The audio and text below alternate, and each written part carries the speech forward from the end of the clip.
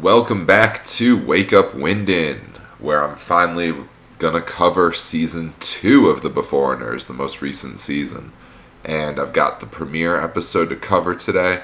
A very interesting turn of events as to where the show is going. The world is expanding. Jack the Ripper is here. I cannot believe that they have brought in Jack the Ripper for this. The show is wild. I'm really, really excited to talk about it, break it all down. I'll be covering The Beforeigners Season 2, Episode 1. I'm your host, Brian Hickey, and thank you so much for joining us, everybody. So I'm going to get to The Beforeigners in just a moment here. I just wanted to say thank you to Sandra for emailing in. Really appreciated getting some feedback on the show and hearing about how I've butchered the pronunciations of things. No, I knew that. That's okay. But Sandra, you had such great insight into follow the dog, and just to wrap up a storyline from season 1, we had Erd, who was visiting a shaman, and it seems like the shaman are going to be important in episode 2 or season 2 as well.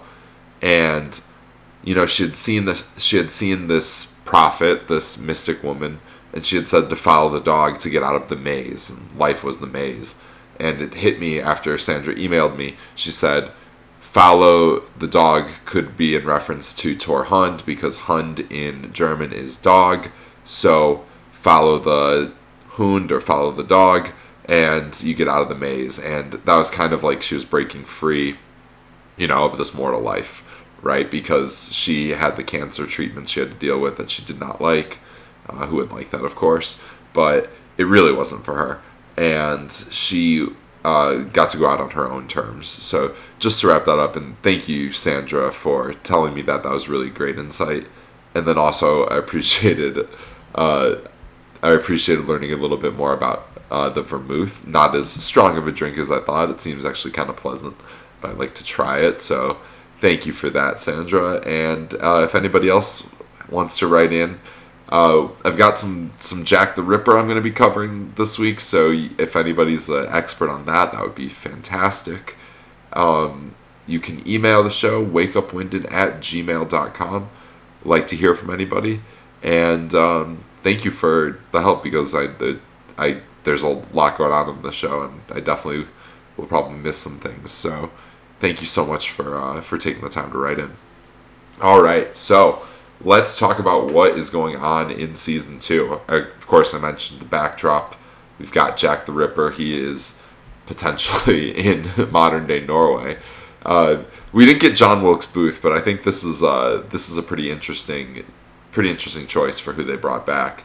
The Jack the Ripper, just to give some background on the case, if you do not know, Jack the Ripper was never found. So this was a mysterious person. This was somebody who was never caught in between 1888 and 1891 in London. So those dates match up with the dates of the show from the 19th century perspective of the people who are coming in from that time period.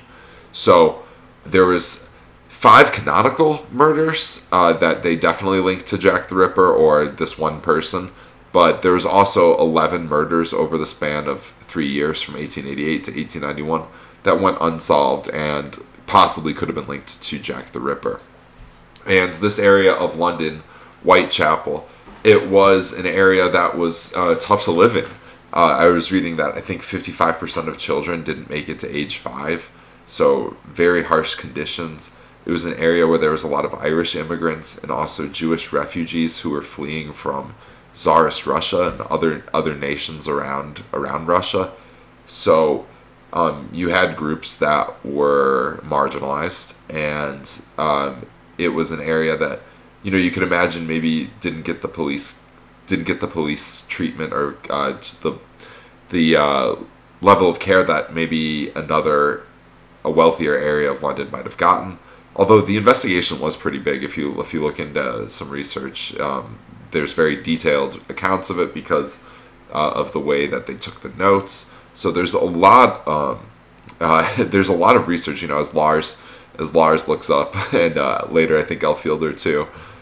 There's a lot of Jack the Ripper websites. It's really fascinating. It's incredibly morbid, but I know there's a huge interest for true crime and stories like that. So there's a lot about Jack the Ripper. I'm going to get into it more. I feel like there's got to be a podcast out there that I could digest and listen to in between episodes 1 and 2. I just did a little basic research before this one, but it's going to be fascinating to see how detailed they go with it. We have a potential Jack the Ripper character. We'll have to see. He also could be hunting Jack the Ripper. It's kind of like 1800s detective, kind of like Sherlock Holmes maybe even too. So I don't know. I don't know who Mr. Rubenstein's supposed to be, if he's supposed to be like a Jack the Ripper or is he supposed to be like Sherlock Holmes. I'm not sure. We're going to have to find out. Jack the Ripper, of course, he murdered in a very specific way that is consistent with what is seen on the show. Mutilation, the removal of certain body parts. It was very gruesome, very horrible. So, dealing with, really heavy subject matter, and they even reference a name, Mary Jane, in the show, that it was the name of an actual victim, one of the victims that is definitely attributed to Jack the Ripper. So, I mean, the show is dealing with heavy subject matter. I applaud the show for taking the risk, and we will have to see if it'll pay off. It has to be done somewhat delicately, I would think, but I really did enjoy the world expanding, and it's an interesting mystery to bring into the show, and something that would be a huge problem, right? If came into the modern day world, it would be a problem no matter where that is. Probably a bigger problem than John Wilkes Booth, who is a disgruntled actor by all accounts. No, I actually read a John Wilkes Booth book. It was about the flight of John Wilkes Booth. A really fascinating read too. I don't know. That's why I keep bringing him up. I think that would be fascinating. But again, the time period didn't line up. You'd have to get somebody from the 1890s. There was that the killer from The Devil in the White City. If you've ever read that book before, it's about Chicago, and I think it's in the late 1800s. The World's Fair, where the Ferris wheel debuted, but there was all sorts of unrest and just devilry, I guess you would say, going on in Chicago. It just seemed like you could get away with anything. That's where I'm from originally, but it just seems where you could get away with anything in the 1890s. There, it just seems like a lawless plain. So yeah, that would be Henry Mudville, I think was his name. He's known by something else, but anyway, now I have to look it up. Okay, I found his name. That's right. He was H.H.H. Holmes. Okay, he didn't even have a scary nickname like Jack the Ripper, but yeah, H.H.H. Holmes. I think his real name was Mudville. But yeah, that would be an interesting one. 1893. It's very close. I mean, you could have got H.H.H. Holmes up in this piece. Let's move on from just the background of the season. We've got some things that are continuing, some people that have not reappeared just yet, but let's talk about what's going on. So, I thought it was interesting how we opened in 1888 in the Whitechapel area, and it's the Sabbath, and we see Mr. Rubenstein, who we'll come to know later on in the show, and he has a family, has a wife, and he has to leave because he said he can't miss this chance to miss him, and we assume that's Jack the Ripper. And his wife is like, "You're going to do this on the Sabbath?" And of course, the Sabbath would be, very strict, very something that you would not break very easily, but he has to go catch Jack. Or at least that's his alibi, right? So the question is, I guess it's raised at the bar because, we see women talking, and I think we see two women say that they're going to escape back to their home country.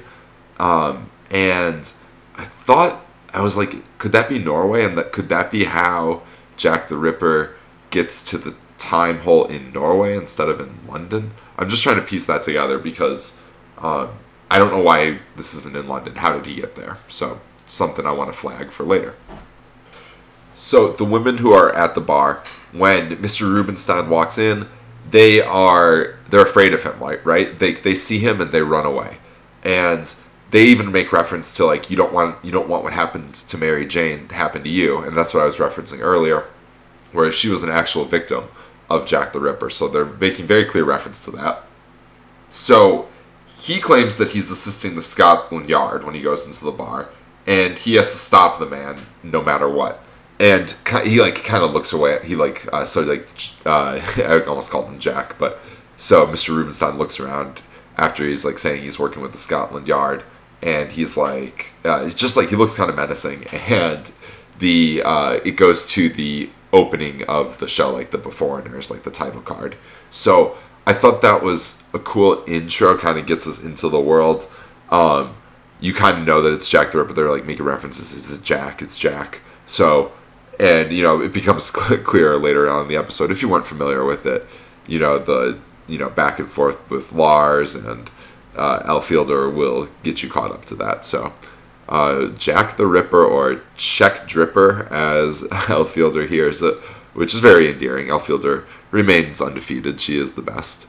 So let's talk about what's going on with our protagonists, because they're separated and they're both going through some things, right? Al Fielder is going through some sleep sickness, it appears, and it appears to be of a big concern because it happens to Beforeigners, and she seems so concerned about it, like that maybe it could cause even death. And even though she goes to a mystic, we talked about the mystic at the beginning of this episode, even though she goes to a mystic later on in the episode and she's saying that she definitely doesn't have it, Al Fielder's still concerned. So we have that going on with Al Fielder. And with our boy Lars, he is in recovery, it seems like, from the eye drops. Doesn't seem like he's using them anymore, but he is using some sort of medication. And I couldn't figure out if that was just like kind of like withdrawal medication that would be allowed, or if he's doing something under the table. Not exactly sure. It appears that his neighbor who sold him the eye drops in the first season, appears that he's now a construction worker, but he appears that he's also trying to get him the medication as well, and he forgot. And that kind of screws Lars up, it appears, because Lars starts to have visions of Odin appearing to him. Lars is also helping Ingrid throughout the episode, trying to be a good dad, and he meets up with King Olaf at one point, and it'll be interesting to see. King Olaf kind of gets a lot of the time that Torhund would get or Erd would get in the first season, so it seems like King Olaf is going to be a kind of a major character in season 2, so he has a run-in with him. But it's exciting because Lars is coming back to the police for the first time in this episode. He is going to be an external consultant. He has a conversation with a psychologist where she's telling him, she's asking him these questions, and he's providing seemingly all the right answers. She says, that's from a textbook, Psychology Textbook 101. And she doesn't quite believe him, I don't think, when he's like saying that he's recovered. And he says the hallucinations were, of course, product of his eye drop usage. And that's when she kind of makes the textbook line. And he is clearly lying to her because he's definitely seeing the effects. He's seeing the god Odin, who is smoking a cigarette, and she is, very not of this time period.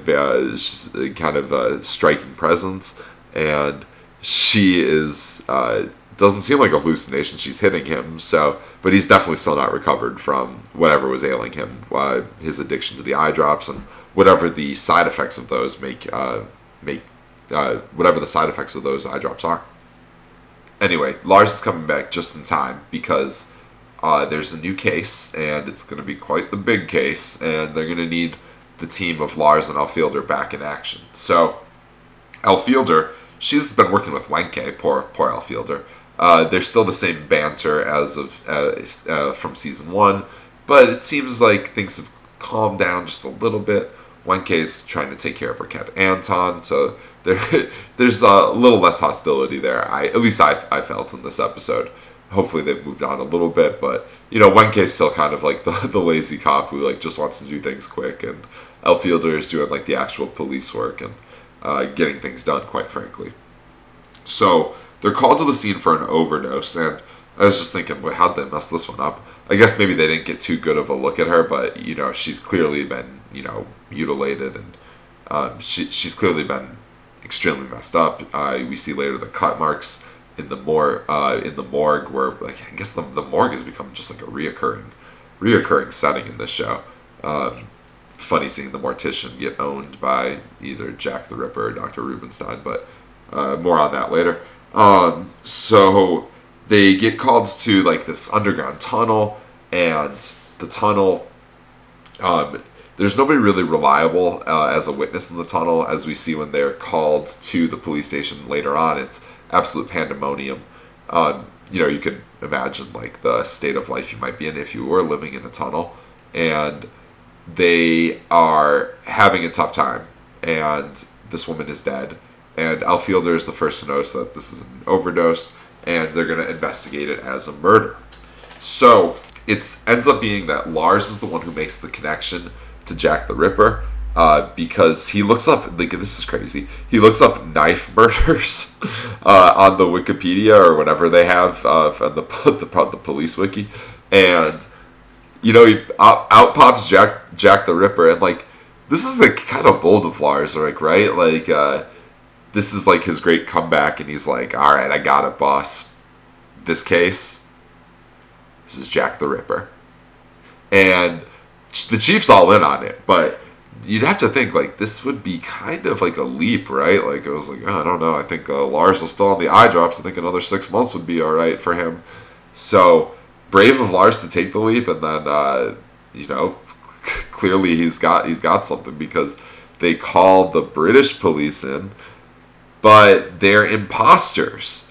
So what WTF? What is going on with that? So I'm very curious to see where that all goes. We see at the end that Mr. Rubenstein and Precious Clark is his partner. We see that they're burning their IDs. So why? At what purpose? If he's not Jack the Ripper, because like the obvious thing, he's also burning a file that he found. Like, it seems like they're trying to slow the police down, get the police off the scent, and why? He even lets them know that he's there, because they go to like the morgue, and I was curious about this because I was thinking, like, if you were a Lost fan, do you remember the character Miles who could talk to the dead bodies?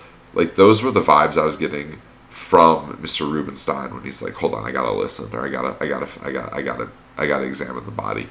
And I know, he probably is just like noticing the mutilation. That was consistent with what Jack the Ripper did, but he was like, oh, he's here, I'm certain of it.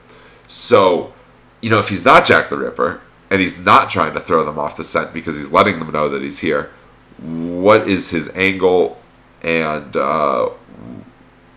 how did this happen? Like, how did the British police get this intercepted?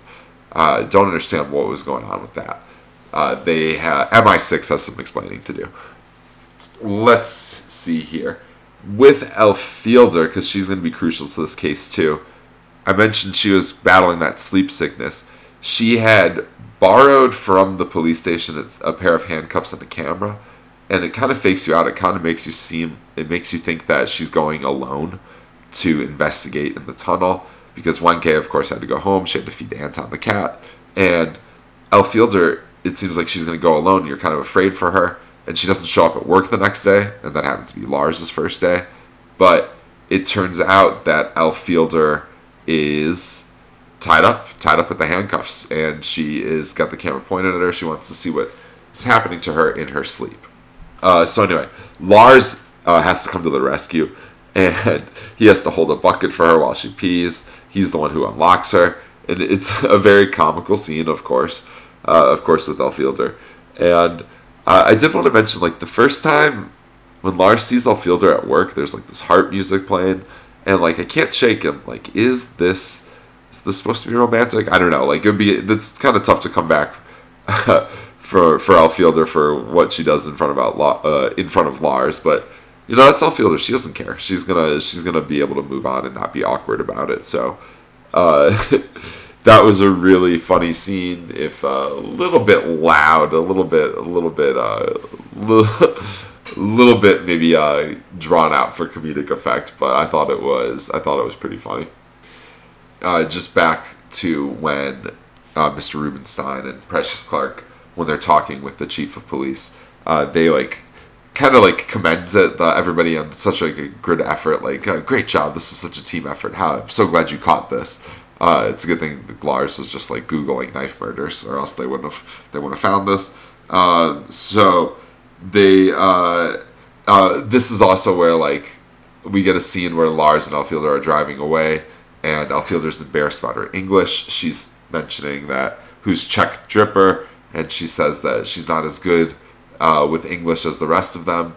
Even though, as like I said in season 1, she like did a great job on research, and I think some of that involved reading some English words. So, but you know, she's not comfortable with it, and it's moving back and forth. And it's interesting to hear the character speak in my native tongue.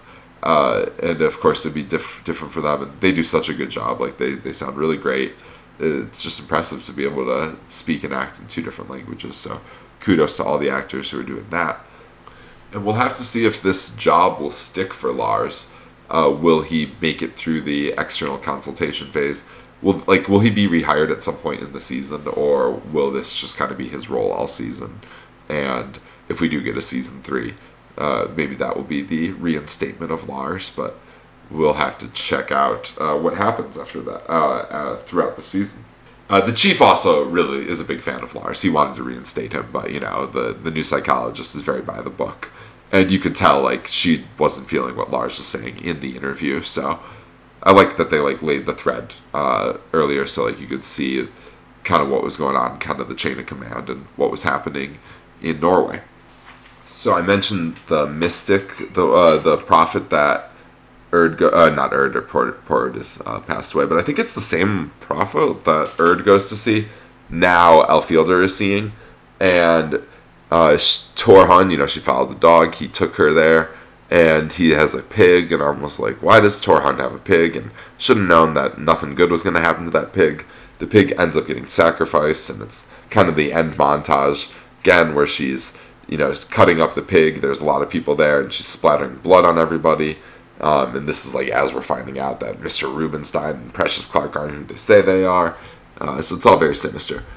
And kind of the big thing we got from that scene too is that she gets really upset with Tor because the mystic woman ends up asking like, where are you from? Where she sees a luminous vest. Where does that come from?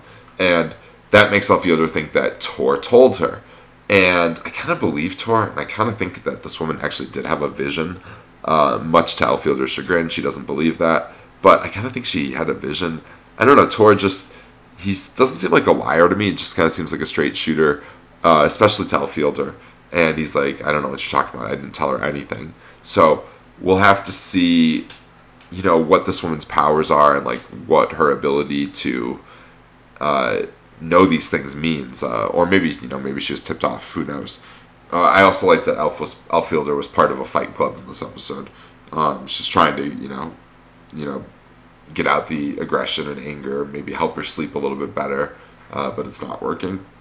And then I mentioned that Lars was helping Ingrid at some point in this episode, and Ingrid's storyline, it seems like maybe she hooked up with one of King Olaf's friends, and she ended up getting pregnant because she wanted a quiet evening in when Madeline and the rest of the girls wanted to go out with King Olaf and his friends. But when, you know, they cut to her in her room and she's opening something and it's a pregnancy test. So that is a little bit scary for her, and she'll have to tell her family, and you can imagine it not going over too well with the 1800 stepfather and you know, her mother, who married somebody that traditional as well. So should be interesting to see what happens with that. And let's talk about King Olaf, and he's kind of like our beforehand that we're following this season, and he's on a quest to prove his name, to take his name back. He wants to be recognized as King Olaf, and it seems like that would come with all sorts of benefits. The man behind the counter at the identification the identification office. He is telling him that, yeah, what you're requesting is a tier 1 name, and this comes with all these benefits, this, and this. And also, it's why it's the most restricted, because you have to be able to prove it. And he talks about how he has eyewitnesses, but the man is like, listen, like, I've seen your YouTube, like, your YouTube followers do not count as witnesses. And he's very frustrated, and he, like, says some mean things about him, and he is, he ends up getting owned by him, though, because he's like, I'm King Olaf, I've done this and this, I killed whoever, and, the guy is like, well, I'm in control of who gets to the identity or not. So you could both say that you could say both of us are pretty badass. And, he doesn't know how to react to that. King Olaf has not met the wits of this guy from the identification office. So he's pissed off, and he has a couple friends that he's with, and they, for whatever reason, are going to a museum, and they are, looking at a skull, and this woman comes up to them, and she's like, excuse me, where's the gift shop? Because she thinks that they work there, and, that gets his bodyguards upset. They yell at her, but he's, like, focusing on the skull, and he's like, how do the today humans, how do they know, whose skull this is? Because, like, they mentioned that it was a woman's. And they talk about this thing, DNA. They talk about DNA. And the guy is like, yeah, I saw it. I saw it on, like, a YouTube series. And he wants to know, like, would dead bodies have the DNA? And he's like, yeah, I think they would. So he's able to, that's, like, his new plan. He knows where his son is buried. So if he's able to match his DNA to that of his son, he would have royal blood, and he could maybe clear that tier 1 name and go back with his vengeance to the to the naming office. And he's also still dating Madeline, it appears, even, like, so much as to, like, drink whatever's in the fridge at the place. He's comfortable enough to do that. He knows no bounds, though, so maybe he's kind of new there, but him and Madeline have a scene together. He has the scene with Madeline where he's like, I'm nothing without my name. So, he's very intimate with her. He does seem to like her a lot, and they're trying to, conquer Norway. No, I don't know what their ultimate goal is, but there's a lot going on with those two. And then I have what he said to the guy at the naming office. He said that he used the sword that God uses to punish enemies. And the other guy's like, I'm a caseworker, so you can both agree that we're both pretty badass. So I love that line. That was pretty fun. Good to see the caseworker get one up on the mighty King Olaf. And then circling back to Lars and Mr. Rubinstein, Lars wanted more research on Jack the Ripper, and, boy, I can tell you could just, do a little search on the internet. He was good to find, knife murders on the police search. I think you can just search Jack the Ripper on the internet, on the Google or the Bing or whatever he has, and he can make it happen. But instead of giving him, like, files, Mr. Rubinstein gives him this book about timigration. So I'm wondering why leave any clue? What is Mr. Rubinstein's aim? I'm not sure. And I guess that's the big question of the season is going to be, like, what is Mr. Rubinstein's identity? Is he Jack the Ripper, or is he trying to, solve the case of finding Jack the Ripper? So that's going to be something I don't think will be revealed till the end of the season, but we'll have to see about that. So a couple things from season 1 that are not present in season 2. We did not get Gregors or Marie. We only got Ingrid on that side of the family. So I would imagine they'd still be in the show, but it was interesting to note that they were absent in this episode. And I guess we had a lot to catch up with both, like, the new case we have to set up, what's going on with Elfielder, the introduction of King Olaf, and then, like, the Jack the Ripper storyline too. I do like that this season's a little bit easier to explain. Like, I feel like season 1 was, like, really convoluted, and, like, you have the Ada storyline, but it changes like who's working for who, and there's like a bigger boss each and every time.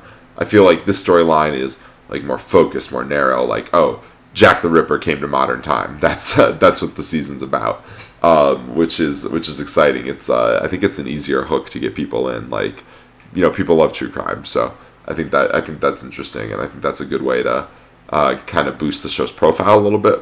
So we'll have to see if that helps in the ratings at all. But I know the season's like done and aired probably for a year already in Norway, but I heard no word on season 3 yet, so we will have to see if that will ever come out. And then speaking of Ada, she was not in the episode, and I don't think she died in season 1.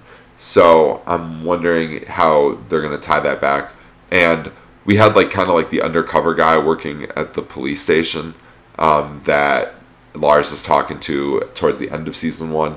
I'm wondering if that storyline will continue, if maybe like either Alex or Wenke at the police station, if they have any like nefarious means. Kind of think no. I think they're just kind of like the mean ones at the office, but we got to remember that there was something shady going on, a lot with the police, like with the harbor cop and then like with the guy that Lars talked to. So is there another inside source at the police station? And then I do like, there's always little moments of humor in the show, like when the woman is asking when the woman is asking for the gift shop, and they're like, "We're not Vikings," and it's just, or he's like, we're actual Vikings. We don't work here. We're actual Vikings. And there's just like little things that the show can do. The same theme song is back, "Ain't No Love in the Heart of the City." No eye drops this time. I think that we were missing a key part. Was the eye drops from Lars. Instead, he's just like sober McGee over here. No, it's very good for him. If it is true that he is sober. All right, everybody. I think that should do it for this episode. Looking forward to learning a little bit more about Jack the Ripper, seeing where everything is going to go from here. Thank you so much to everybody who's been listening. It's great to see. It blows my mind that we're still in the charts in a lot of different countries. So really cool. And feel free to reach out and let me know what you think of the show. Let me know what you think of the Beforeigners. Is Jack the Ripper Mr. Rubenstein? No spoilers if you already know, but let me know what you think. Hit me up on Twitter at WakeUpWinden. Use the hashtag CheckDripper. And if you made it this far, and if you want to write into the show, you could always do so at wakeupwinden@gmail.com. All right, everybody, that's going to do it for me today. Apologies for the delay. I was not feeling too great last week, so I'm trying to get this one out as soon as I can, but apologize for no episode last Thursday. But here we go with season 2. So thanks, everybody. Hope you guys are having a good week wherever you are. Take care. Bye-bye.